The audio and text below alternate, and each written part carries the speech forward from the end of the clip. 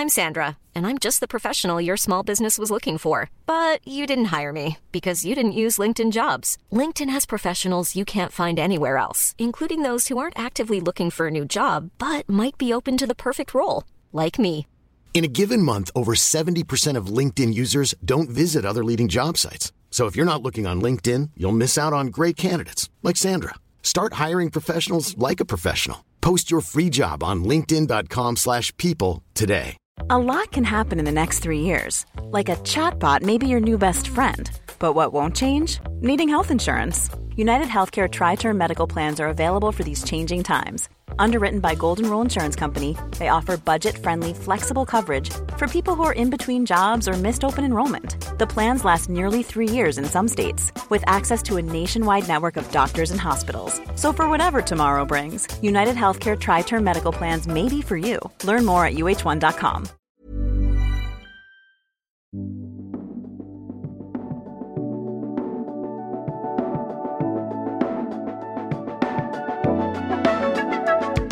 Hey, everybody. It's episode 21 of Flames Nation Radio, the official podcast of the Flames Nation website, part of the Nation network of websites and podcasts. We're also delivered, like always, by our friends at DoorDash, and also sponsored by Eau Claire Distillery's Rupert's Whiskey, the official whiskey of the Calgary Flames. And if there's no better way to have a sponsor than one that's an official whiskey, if anything. This week, as per usual, you're joined by me, Ryan, your host, co-host Shane Stevenson, and our special guest, our occasional contributor, Mike Gould, occasional contributor to the podcast. We basically at the network have him chained to a radiator producing content, and we occasionally bring him a bucket of chicken. Well, we usually pay you McNuggets now, right? Just so that you can you don't starve to death. Mostly, yeah. That's the remuneration. So it's been an interesting little bit.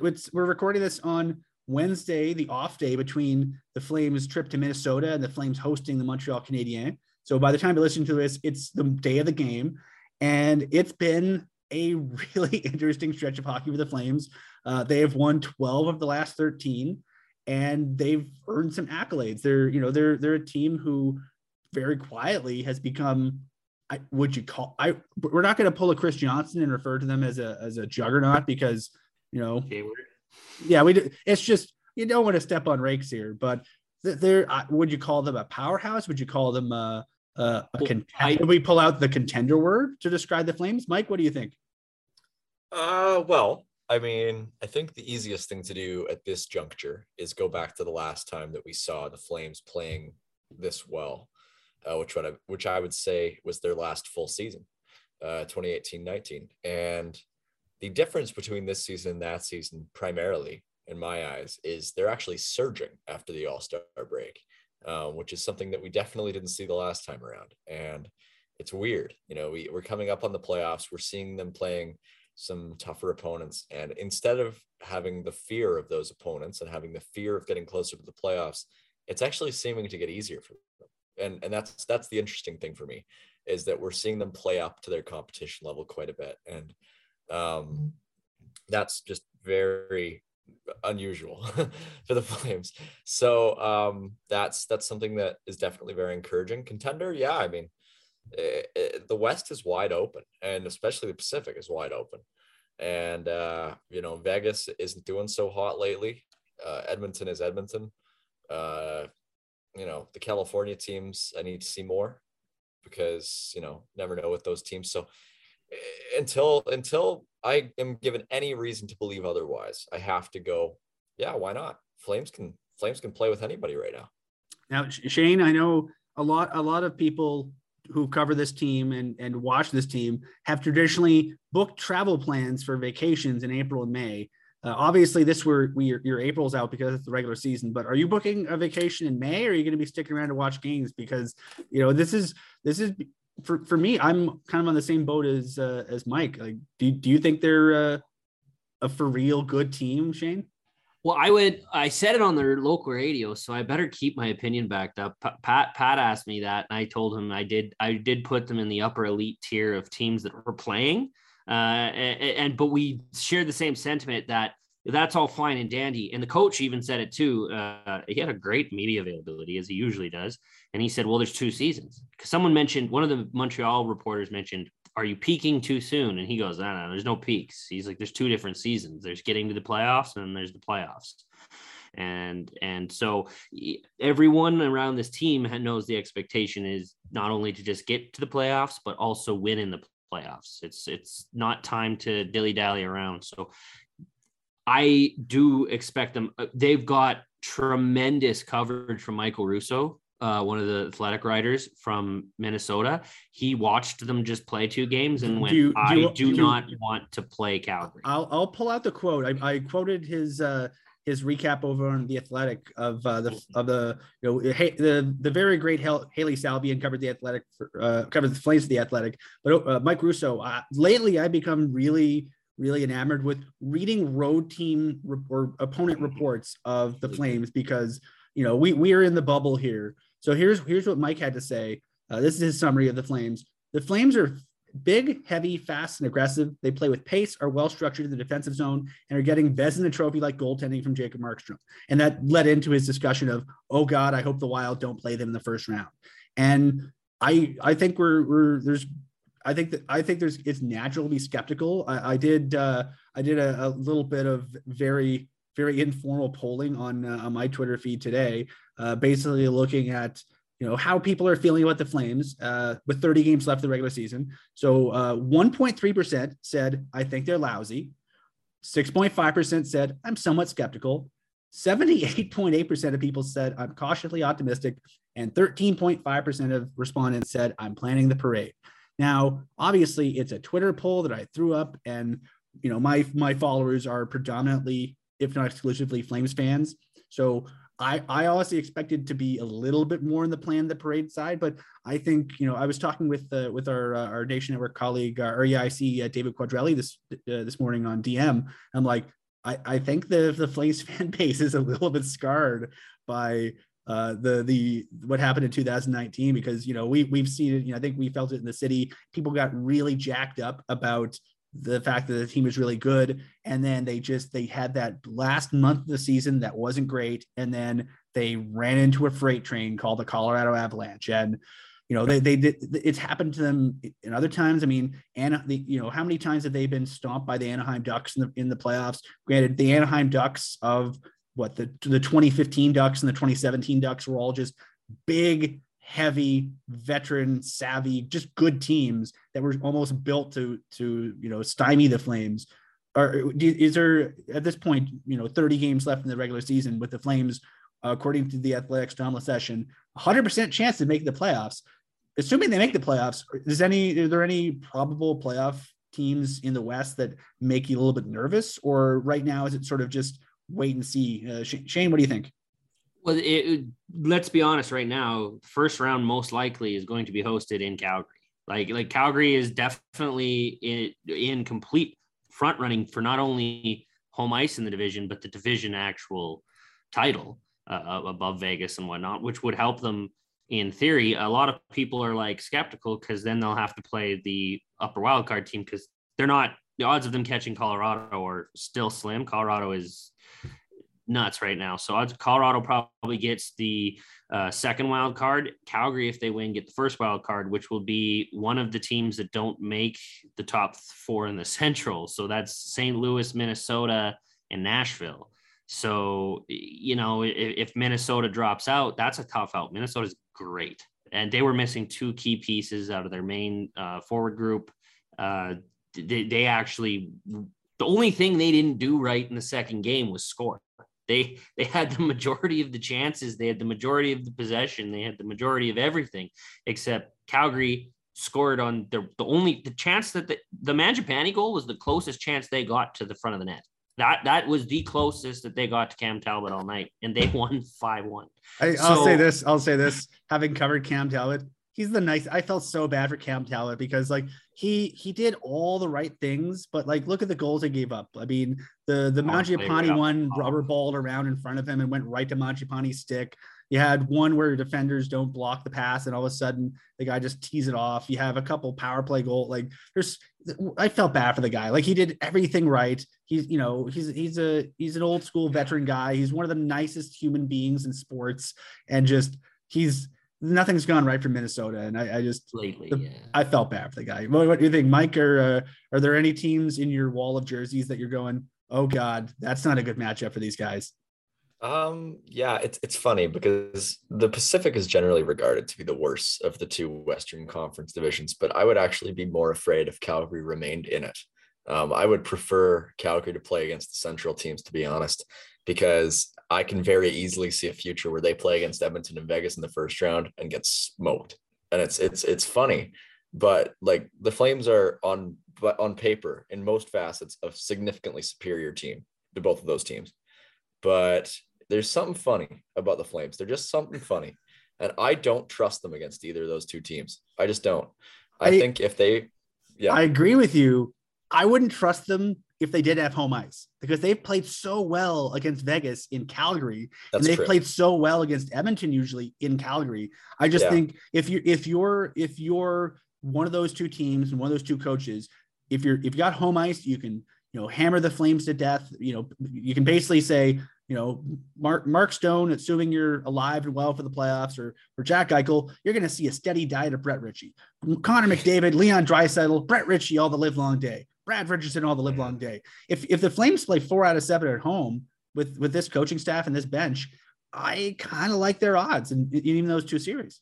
Well, yeah, I mean, you're kind of grasping at straws looking at any matchup here because in theory, Calgary should be the better team. That's something that we're looking at here and saying that Calgary has all these expected goal matchups. They win all of them, basically. All the shot attempts, they dominate other teams routinely. The only team that actually limits shot attempts more than them league wide is Vancouver. And we've seen that twice. So, which is funny to say. And they just played 2 of the weirdest games you've ever seen, where there's the one game where it's basically a staring contest. It was like watching 2 grandmasters play chess where no one really wanted to give up the middle of the ice for 3 periods. And then the other game where I think even Daryl Sutter joked that it wasn't really as bad as the score was because their power play or their penalty kill is normally just white hot, gave up 3 and then a penalty shot. And then that's the game. It was a close game outside of the Flames doing weird, bad stuff in their own zone. So, yeah.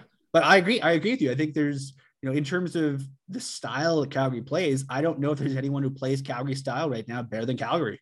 Yeah, no, absolutely. And it's just sentimentality probably that keeps me a little bit on edge about playing Edmonton and Vegas. Cause I can see a billion ways just in my mind's eye that can go catastrophically wrong. It's just lingering trauma, I suppose.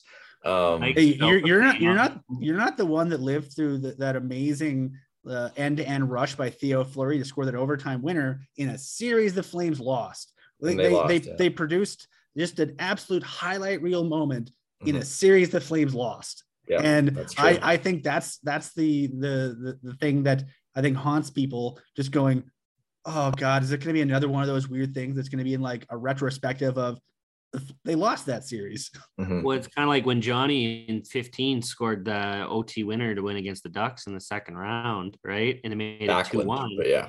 Backlund. Yeah. But they scored it in overtime. And or they won it. They won the game too, and it was like a late goal, and everyone was like, "Yeah." But like you guys sound like people that have been burnt walking home from the Red Mile before. So you that is why your poll was cautiously optimistic, because everyone I chose guarded. I was very tactical with the wording I used.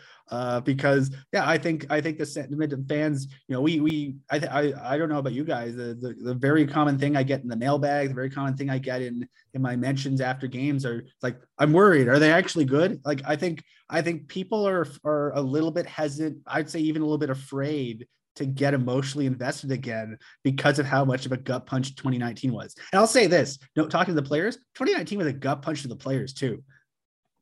They are actually good. The problem is that your money is made in the postseason and they're not there. So they are actually good, but hockey's so unpredictable in senses. Like you said, the random bounces for Calgary Minnesota played the better game. Calgary won by 4 goals.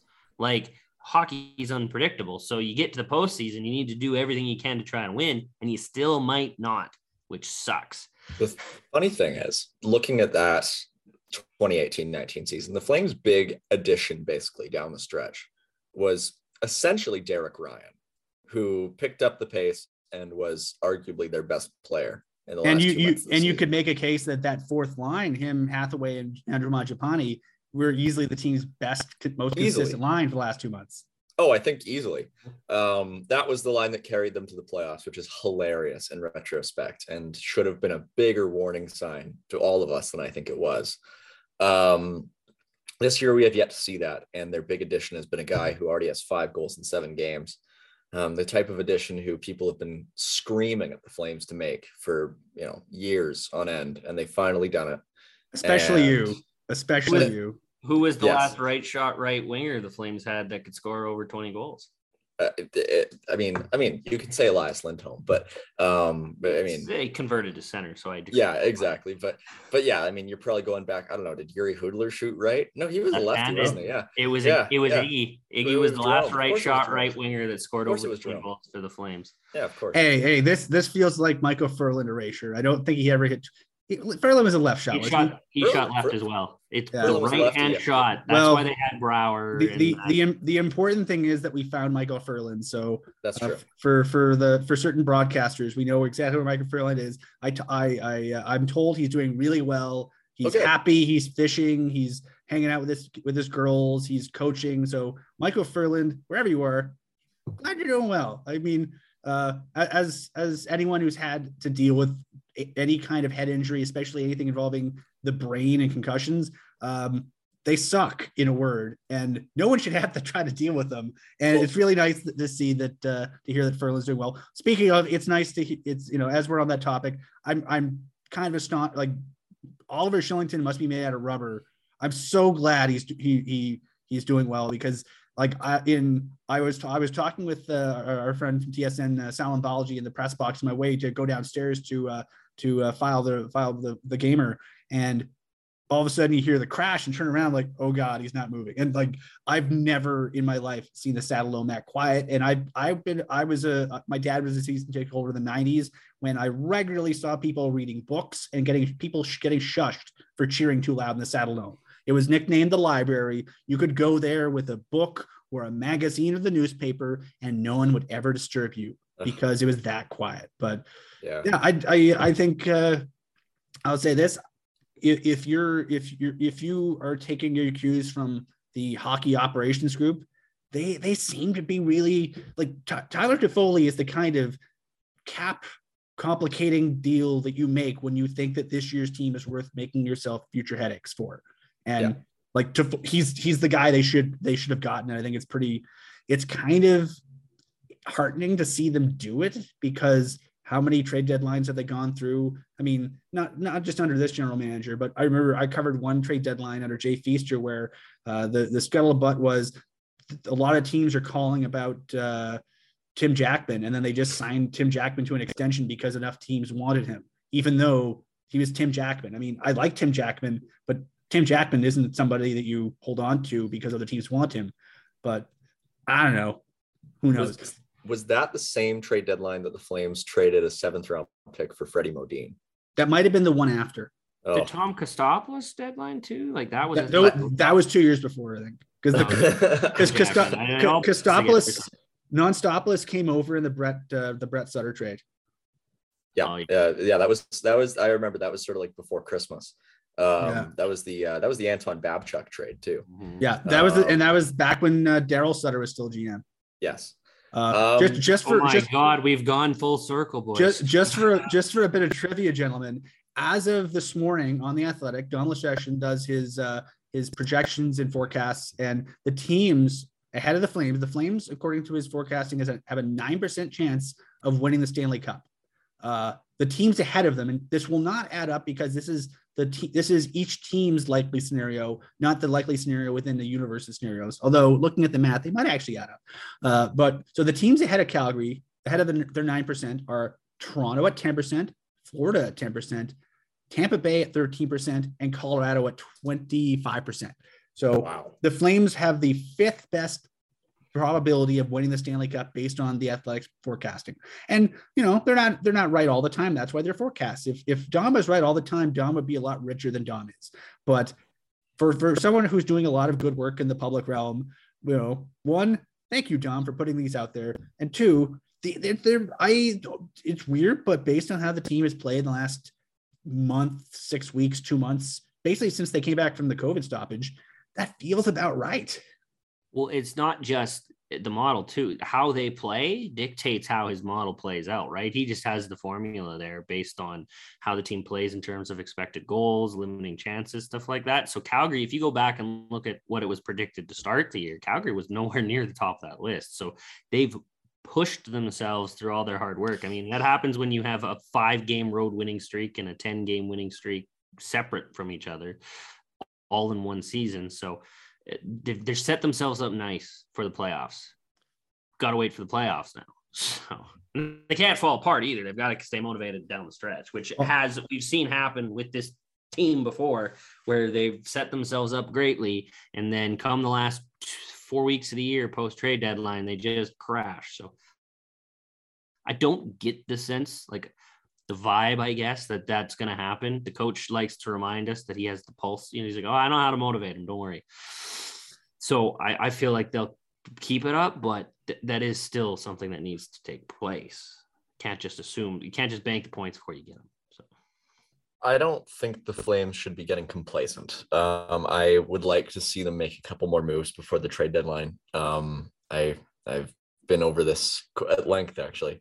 And I think Pike has too, talking about guys like Calle Järnkrok, and then me bringing up crazy names like Zach Parise. But, I think Järnkrok makes a lot of sense, just because I think the Flames have put themselves in a position where they can have really good wing depth, basically with any configuration in their lineup, having Tkachuk, Coleman, and Toffoli all on the right side, basically, and then having Mangiapane and Gaudreau on the left, and then Lucic, Dubé, and but I would like to see one more top 9 forward, and ideally somebody who can play both center and wing, so you can move Monahan down if you need to, or if you can play somebody with Monahan if you want, and if Lucic isn't playing super well, which I don't think he has lately, I think you need that extra little bit of versatility. They already have it on the right side. We've seen them use it a little bit. We've seen them use it to their advantage, swapping Coleman and Toffoli when they need to, and it's worked.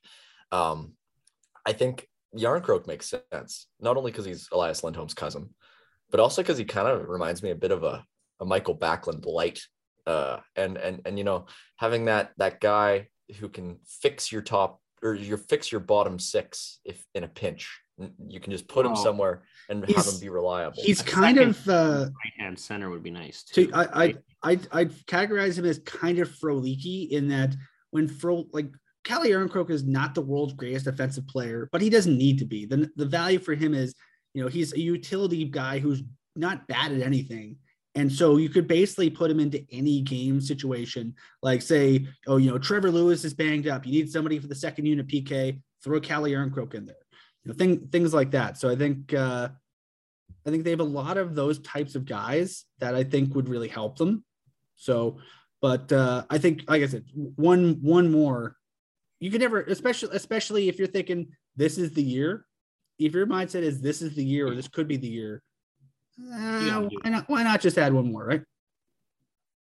Yeah, you got to do what you got to do. Like if you're truly if this is truly your year, you got to push your chips in. And if you've still got cap space at the deadline that could be used to add another player, especially when there's other teams like Columbus with $52 million in deadline cap space that could easily broker half of someone's contract for obviously the price of a pick, but it's doable. And yeah, you should go all in. I like the Järnkrok edition most myself, because right-hand center, just for draws all over the ice, certain sides, how to win.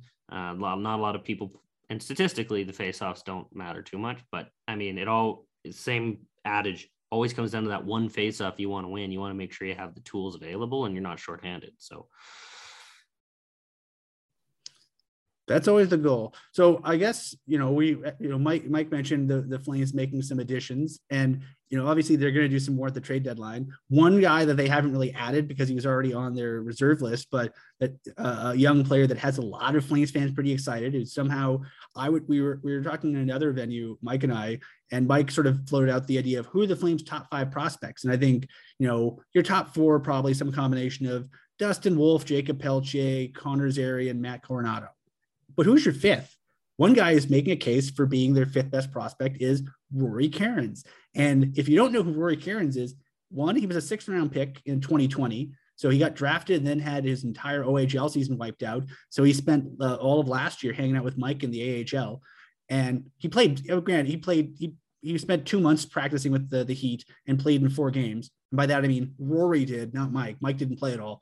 But I mean, the Flames have been very good under this regime of finding value late in the draft. And a great example of that is Rory Cairns, because he's just good. He's good at everything. He's coming into today, I think second in the OHL in scoring. And that earned him an entry-level contract. I mean, for a guy who was, he was a good player in his draft year, but he's small. I mean, OHL small, not small. I mean, I think he's listed at 5. He was listed 5'10" in his draft year. I think the Flames list him at 6 foot now. He might be 6 foot with his skates on, but I mean, don't matter. They don't, what's the old saying? They don't put pictures next to the box score, and they don't really, when you score 33 goals in the OHL and 84 points with a good amount of season left, they don't really say, yeah, I mean, he might be second in scoring, but he's not that big. So don't be too excited. I mean, he's a guy who's, I think, earned his shot at the next level. And I'm kind of curious what he's going to bring, because he's, in terms of pure skill, he's probably top 3 or 4 in the organization right now, at least outside the NHL. Yeah. The Flames have been really good at this. Like the last few years for specifics, like even, Jack Beck, really good pick, like up at the Ottawa 67s. I mean, can't say enough about that. And then Ryan Francis is, having a bit of a down year with St. John, but still looks to be a really high upside player. And Rory Cairns, there's a lot there. He played in those 4 AHL games last year, as you mentioned, and didn't play a whole lot in them. He was on their 4th line in them. But, when you get a guy in the O who produces at that level, no matter the age, it's really impressive. And the fact that he grew up a Flames fan's fun too. Makes you feel old when a kid gets drafted to the Flames and he wore Sean Monahan's jersey growing up as a fan, which is hilarious. But yeah, no, it's good. The Flames are drafting relatively well under Brad Treliving's tenure as GM, which is good. It doesn't really seem to matter what position it is. They're able to find good bets. Even with the goalie that they took out of the USHL last year, Arseny Sergayev. And so, yeah, I mean, it's really encouraging. And with Cairns, I mean, we're going to see him in Stockton next year for sure.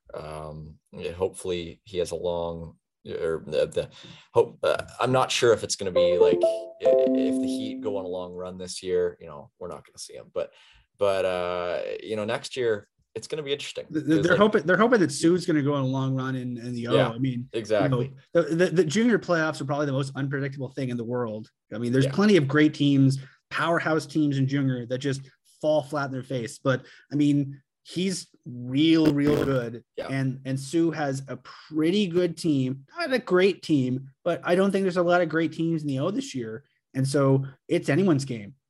Well, the other interesting thing for me is Stockton's centers next year, because there's a lot of volatility around that. There's a lot of question marks surrounding who Stockton's going to have basically at every forward position, because they got a lot of Group 6 UFAs this year with guys like Glenn Godden and Luke Philp and Justin Kirkland.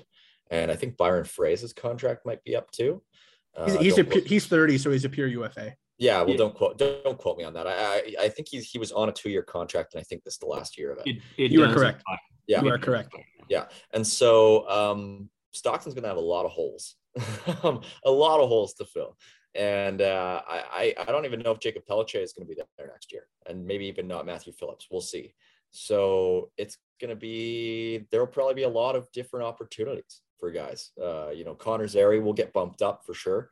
We'll see him in the top 6 most of the time, I think, next year. One of Pellichan Phillips will probably still be there. And so there's one of your wingers on your top line. The rest of the top 6 is basically anybody's guess. I mean, Ryan Francis, maybe. Ryan Francis, maybe.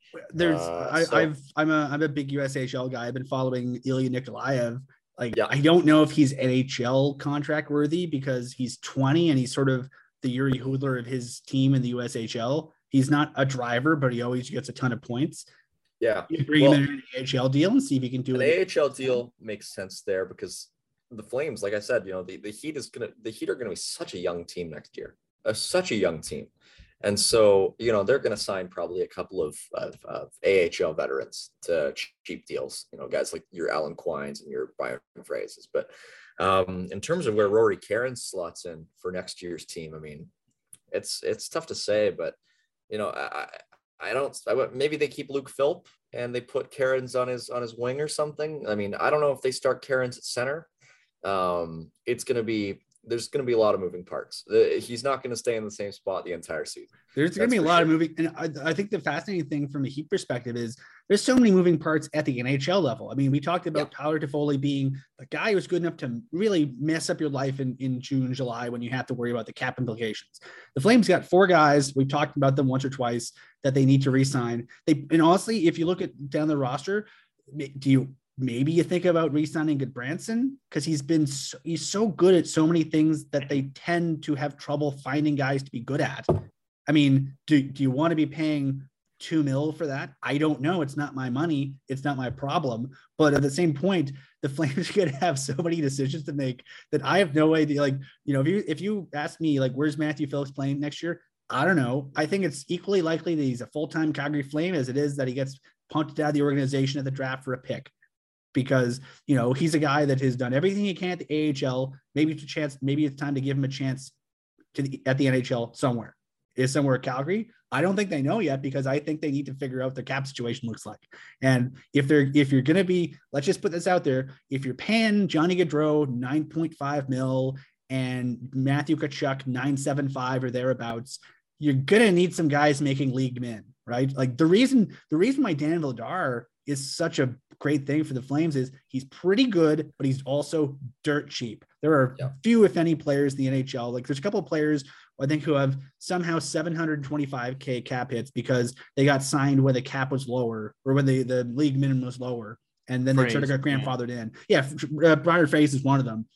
But if you're the Flames, I mean, the fact that you're getting regular wins from a guy making league minimum is criminal. The fact that they're getting, let's put it out there. They're getting, almost Norris caliber defending out of a guy, their second pairing, Oliver Shillington, making $750K, who just accepted his qualifying offer and said, sure, whatever. And then came in and just now he's if you look at the underlines, if you look at the WAR, the GAR, the SPAR, the whatever fancy schmancy acronyms you want to look at, he's just real good. And some of that's Chris Tanev, who I think is criminally underrated too. But they're not going to be able to have so many guys making good money without having some guys making next to no money. And the next to no money part, I think, is the part that's going to be fascinating because we saw 2 years ago when Brad Treliving went bargain bin shopping and a lot of them didn't work out because for less than $1 million, less than $900,000, less than $800,000, you're not going to get really good players. You're going to get guys with some holes that you have to gamble with, or guys who are looking for bounce backs, or guys who are in show me years that no one really wants them to show them on their team. So, I mean, who knows? It's going to be fascinating because I think, Shane, you and I talked about this on previous episodes. Between now and let's say August is going to be probably the most fascinating 6 months in the franchise's probably last 20, 25 years because we said between when the season ends and when the draft is kind of it's going to be very curious to see what goes on. There's going to be so many dominoes. That is not tremendous, but his tendency to do moves at the draft is quite high. He tends to do business at the draft always, seemingly every year. And Because it's so easy Why to would do it business at the draft, man. I mean, Hey, everyone's you can there. move down 4 picks and get a 3rd round pick and draft Part of Jeremy Poirier. Like he's I- coming I've- too, by the way. I've had the good fortune of covering 2 drafts in person, and people in the media risers. So I don't know if you anyone who hasn't seen a live draft. So basically, you're set up in a hockey rink, and it's like an oval. And then at one end you have the one goal end, you have the podium and the stage, and then at the other end you have the media risers where all of us goons are sort of sitting at tables with their laptops with their binoculars out. And why do we have binoculars? Because what's in front of us is 32 tables representing each of the league's 32 teams. And there are GMs, there are AGMs, there are scouts, there are the owner's nephew, because it's always the owner's nephew who's the little kid in the hat with the jersey running around. But you have everyone sitting around and they have a phone, and then the GM gets up. I mean, the year the year that they made the Flames made in Chicago the Hamonic trade, people are like, wait, what the hell where's Tree? Is he talking to Carl Snow? Like you got hints of it, but you need your binoculars out. So the reason why everyone does business at the draft is because it's like summer camp. Everybody's there. It's summer. It's nice out. Usually you're in a fun city. You get away from the wife and kids. You get to hang out with your buddies. You get to make trades. You get to draft new kids. It's real fun. And I can understand, like, the media folks get jacked about the draft because the draft is fun. And it's like that for hockey ops people too. So why does Brad love the draft? Because the draft is awesome to make trades at, and also to pick players in the 6th round that ended up playing for your team. Just before we move off Cairns, I do want to say that he's gonna be. It's not like he's gonna immediately go right to the show or anything like that. Like we've seen with Pelche, the Flames want to develop their players. They want them to find success at the lower level before coming up. So he's going to have plenty of opportunity, and he's going to, as long as he works his butt off, he's going to learn how to play on the defensive side of the puck and learn how to play a Daryl Sutter checking style. And, as long as he's got those tools, he's got a great transition game to get through the neutral zone, which helps. So he's going to be given the tools, and he's going to given the time to develop into something that he could be. So I'm excited about this new look Flames development path and not rushing people like they did with Sam Bennett or Dylan Dubé. Things like that. It'll allow them to be better in the long run. So I'm excited someone like Karen's talent is going to be taken care of with this new regime. Now, while we are on the stock to eat, Mike, the Flames just got another AHL goaltender, a guy you love because he wears the number 3. People were freaking out on Twitter because the Flames traded nothing, literally nothing, absolutely nothing, not a pick, not a prospect, not a bag of pucks, absolutely dirt worse nothing, to the Montreal Canadiens for, I believe, Laval Rocket 3rd string goalie right now. Now he's the Heat's 3rd string goalie, Michael McNiven. Mike, what do you make of Mr. McNiven? I mean, I've seen all sorts of baffling prognostications about this trade, suggesting that the Flames are moving on from Dustin Wolf, or the Flames are moving on from Dan Vladar, or the Flames are moving on from Danil Chechelev. And it's just like, no, no, this is a move that is intended to address the goaltending position in a franchise where its 2 top teams are gearing up for potentially long playoff runs. And, you have a guy in McNiven who is a mop-up guy who can come in and if the goalie gets hurt, I suppose. And I would say the most notable thing probably about Michael McNiven is his jersey number, which is extremely unusual for a goaltender. He won't be able to wear that in Stockton unless he has a talk with Connor Mackey or no, Greg Morrow is 3. It's Greg Morrow. It's Greg Morrow. Oh man, Greg Morrow keeps getting jobbed out. I mean, Greg Morrow, he's back in Kansas City now. I bet you he's fuming knowing his jersey number is going to go to Michael McNiven. Yeah, maybe McNiven will take no, he can't take 2 because Mackey has 2. Gravel has 4. Poolman has 5. Valimaki is 6. DeSimone is 7. Who has number 1? Nobody. Tyler Parsons had number 1. So So I guess hopefully Michael McNiven takes number 1 because that way he won't start any locker room fights by jostling up anyone's numbers. Yeah. So and organizationally, league wide, like the Flames have been pretty good at keeping their goalie numbers and generally their player numbers pretty consistent from the AHL to the NHL when they can. Dustin Wolf 432, for the Everett Silvertips. I believe, I don't know this. It's either, I keep telling myself it's a Kelly Rudy homage. I know that's not true because it's definitely a Jonathan Quick homage because he grew up in Tustin right around the time where the Kings were so good. It as an aside, wouldn't it, for someone who grew up in the LA area when the Kings were winning cups, it must have been fun for Dustin Wolf to come up for a couple of days and get to be, I guess, coached for a morning skate and not any part of a game by Daryl Sutter. But that's But anyway, I'm talking to Dustin tomorrow. I might ask him that. Dustin Wolf, he wore 32 as an Everett Silvertip. He wore 32 in Stockton. He wore 32 in his one game dressing for the Flames. So thankfully, Michael McNiven won't need to ruffle any feathers, hopefully, by taking someone's number, because numbers are sacred when they can be. Unless you're at the Olympics and everybody takes a weird number because there's too many people who want number 12. Yeah. I'm literally adding that Dustin Wolf, LA Kings, Daryl Sutter connection to my notes for the Wolf interview tomorrow right now. Happy we could help. Teamwork makes the dream work. It's true. But yeah, I was like you. I sent a couple of texts being like, "What's going on?" And I was told nothing's really going on. It's just Montreal has too many goalies. And the Flames were like, "We could do a goalie for you. We don't care." And Montreal's like, "Would you please?" So yeah, they're getting a free goalie, and Adam Werner's a pending Group 6 free agent. And as far as I know, so young master Mr. McNiven, his birthday, he turns 25 in July. Typically, the cutoff is June 30th. You have to be 25 as of June 30th.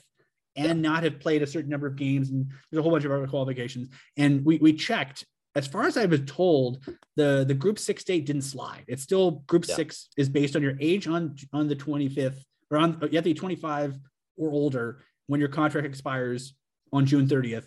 And McNiven is going to be 24. He doesn't turn 25 till later. Adam Werner is going to be 25 at that point. So the fact that he's 6 months younger than Adam Werner probably gets him in at the very least he'll probably get qualified. He might it gives it's a kind of deal where Montreal gets rid of a contract of a guy that wasn't really in their plans, and the Flames get a free look at a guy they kind of like, and a guy who might replace Adam Werner or might not, or maybe they don't even qualify and they bring in someone from Europe or somewhere. Like it gives them a ton of flexibility where they don't out of necessity have to have poor Danil Chechelev forced to be the backup in Stockton next year. Granted, I think we're going to see Chechelev in the AHL at various points next year or two, but I mean, you don't want to rush him. He's 20. He's played less than a half a season in the NHL in North America. So you got to let him ease in. But what happens here if Jacob Markstrom gets injured?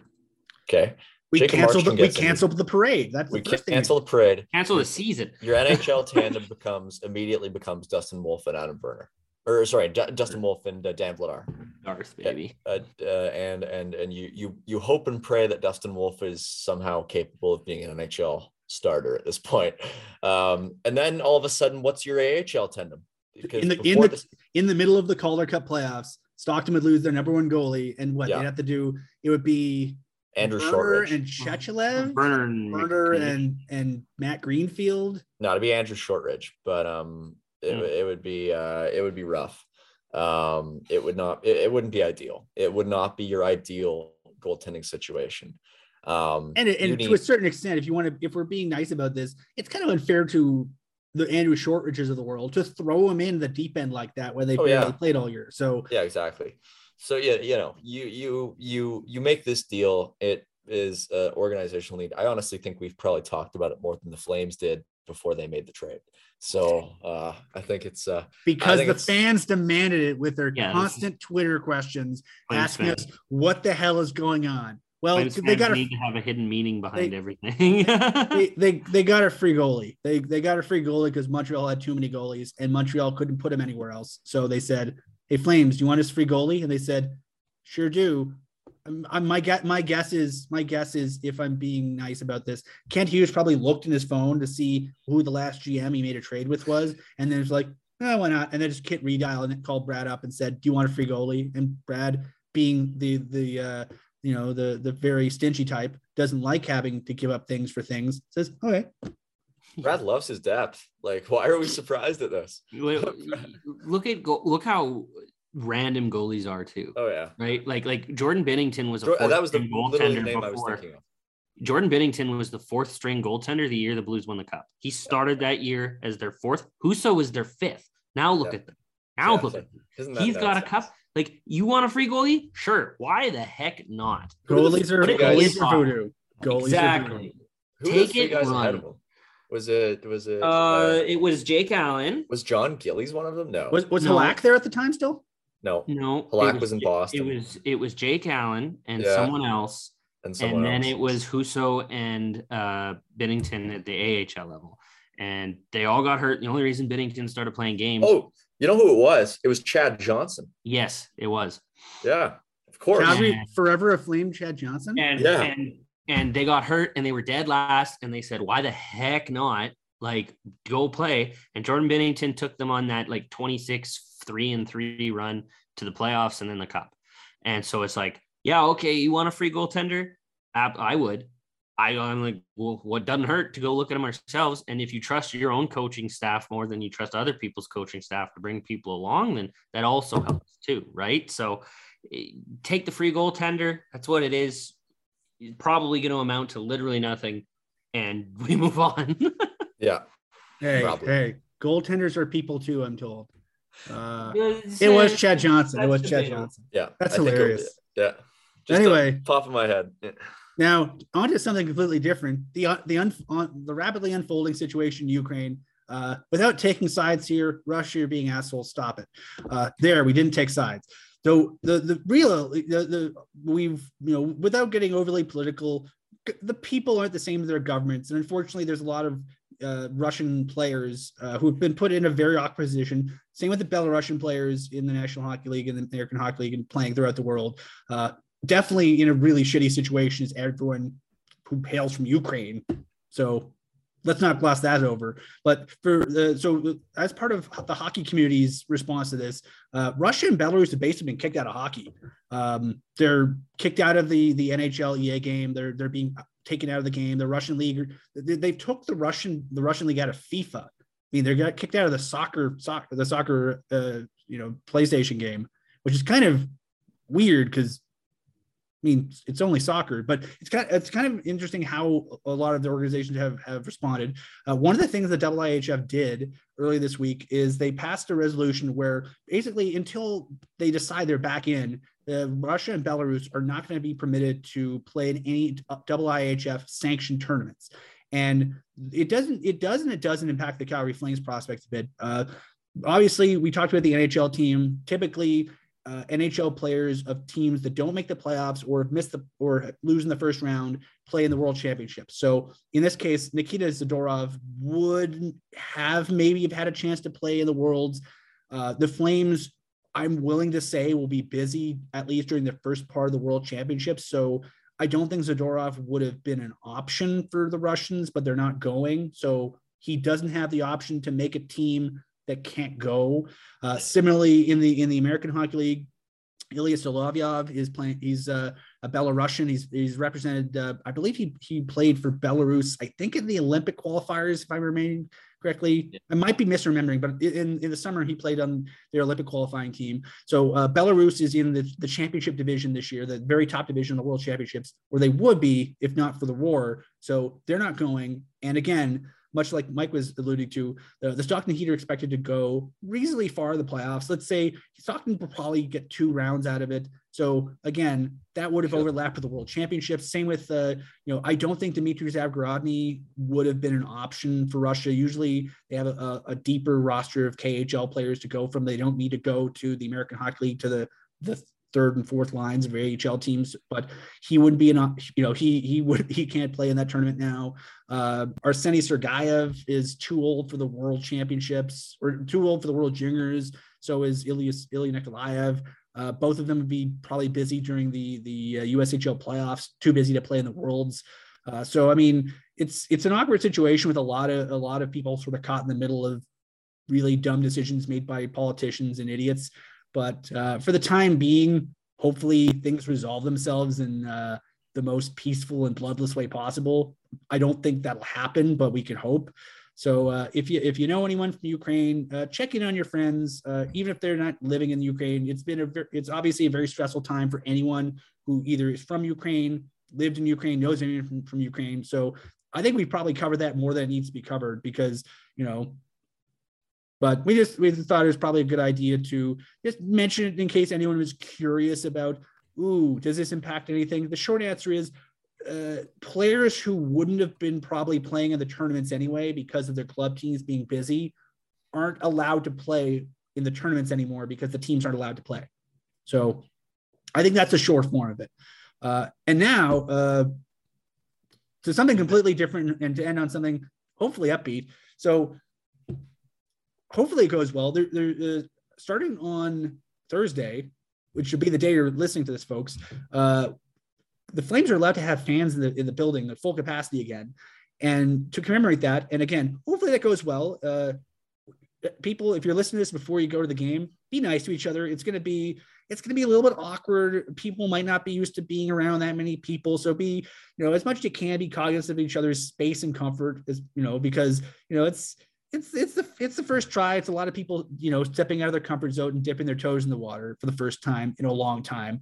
And it's the first, I did a TV hit about this actually today. This is the first full capacity, no restrictions home game the Flames have had in 2 years since that International Women's Day game where they lost 5-2, I believe, to the Vegas Golden Knights. So they're playing Montreal, which will make the building fun. And it'll be a full house, hopefully, and that'll make the building fun. But I'm just curious, since we're celebrating the return of fans back to the Saddledome, and all due respect to the fans who've been going to the Saddledome all this time, we appreciate you. You made a lot of noise. Now you have some help. So to commemorate that, gentlemen, I'll start with you, Mike. Mike, okay, 2 questions, related questions. What's your favorite snack to eat during a game when you're in the Saddledome, and what's your favorite snack to eat during a hockey game when you're at home?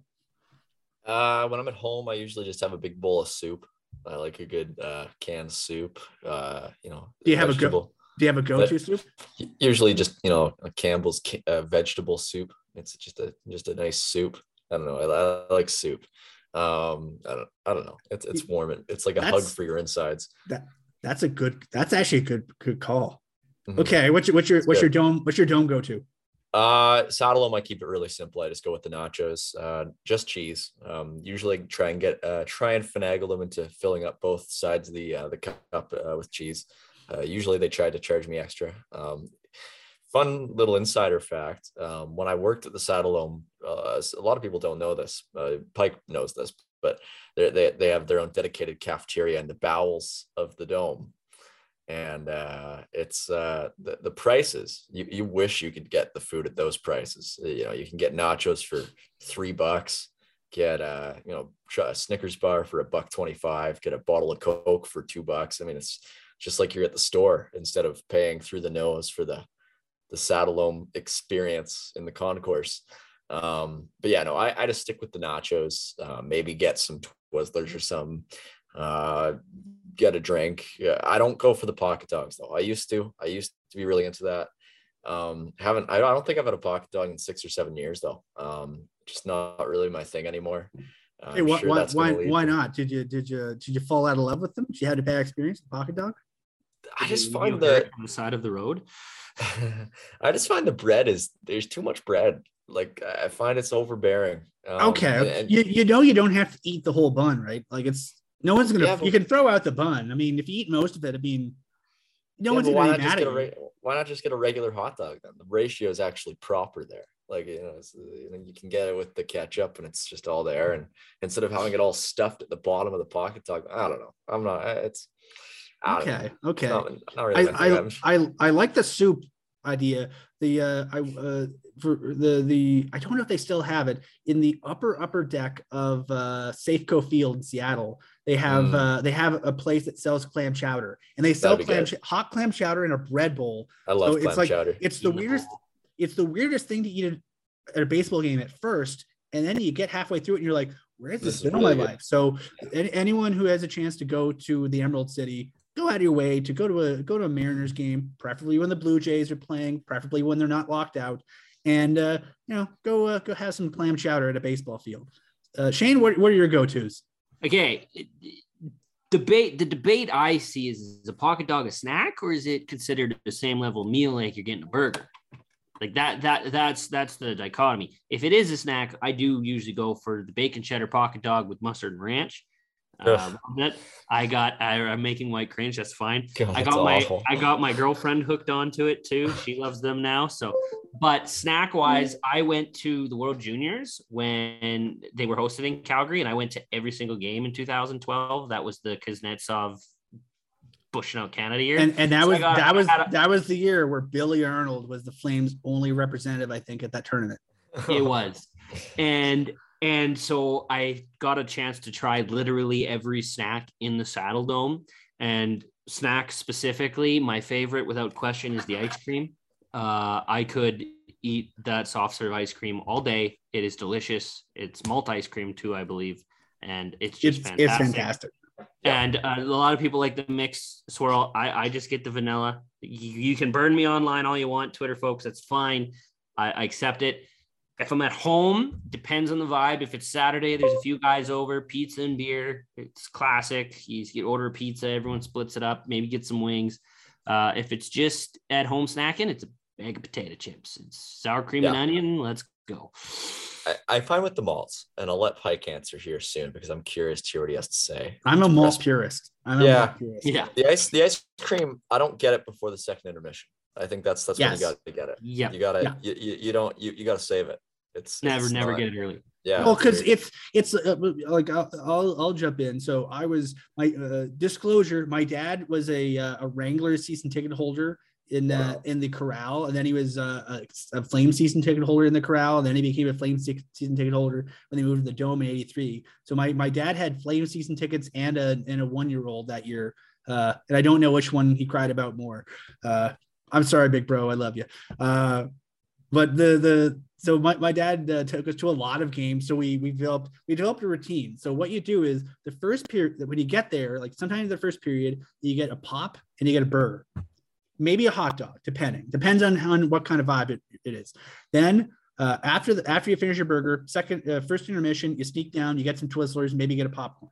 And then you munch on that rest of the day. Usually you can split up popcorn and some Twizzlers between 2 people. So no one gets too full of popcorn. It's not too much salt. It's not, you want to find a balance. And then the key is once you've basically finished your meal, you go down in the second intermission and you get a malt. And that is your dessert. So if you want to conceptualize it as it's a sort of like a multi-course meal, of course, a multi-course meal of arena food. So you're going to be filled with salt and fat. So you might as well enjoy yourself. So if you're doing that, if you're going to do if you're going to do the experience, you might as well, finish it off right with a malt. I will say, nowadays, now that I don't go to games with my father, I'm very prone to, when I'm scouting Hitman games, we have, the scouts have a thing we call the chicken intermission, where first or second intermission, you get snacky because you've already had the scouts meal and you're getting a little bit snacky. So you go down to the cafetorium and you get some chicken fingers and you watch a period or two, munch it on tasty chicken fingers. So I think those are my go-tos at the building, the chicken fingers, pocket dogs, and the malts. Those are my go-tos. And at home, I'm kind of like Shane. I'm a pizza guy. Pizza. Some kind of a good pizza, maybe some wings, depending on your mood. I'm also a fan of, if you're just sitting around like an afternoon game, kettle chips. I'm a fiend for kettle chips. I routinely, when I go to the store, I get a couple bags of kettle chips because I know I'm just going to eat one all by myself, and I want to make sure the other person in the house doesn't get shut out of kettle chips, because Shane, the worst thing is your partner realizing you got chips, you eat all them the all chips, with that. man. Yeah, so if you have some, the chips, that's blasphemous. You're sleeping on the couch tonight. Yeah, so if you the key to what's the old saying, happy life, happy wife, happy life.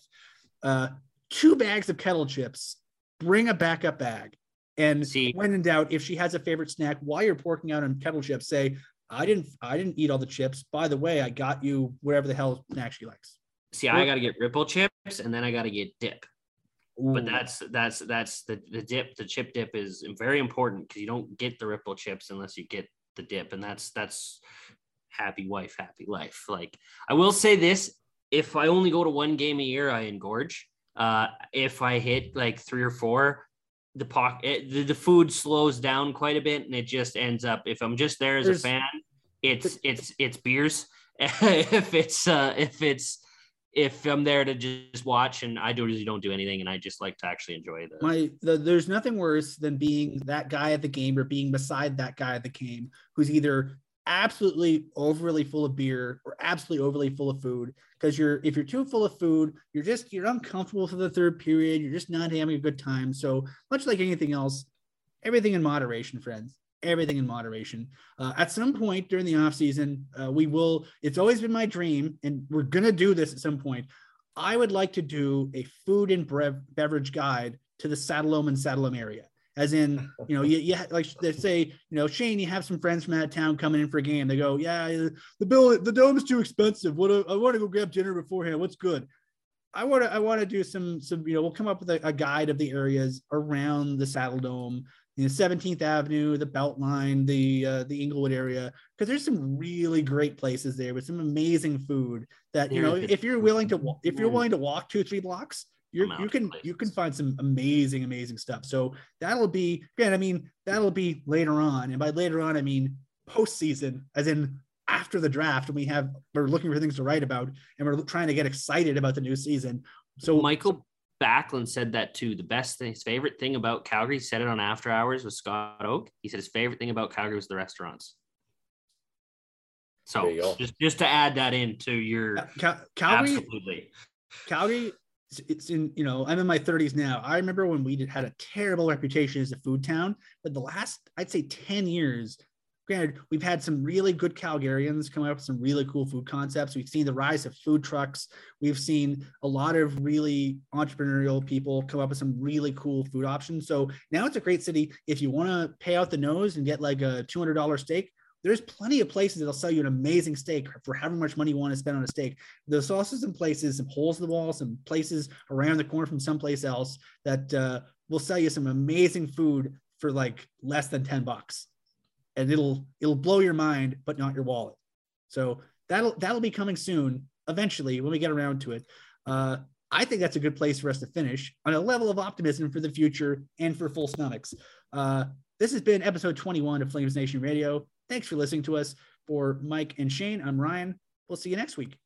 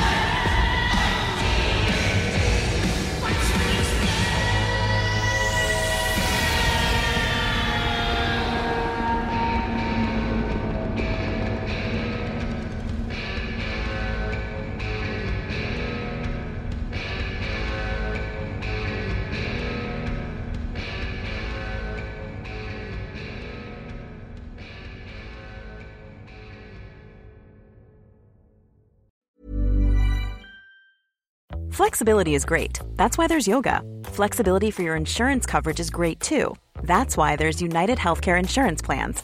Underwritten by Golden Rule Insurance Company, United Healthcare Insurance Plans offer flexible, budget-friendly coverage for medical, vision, dental, and more.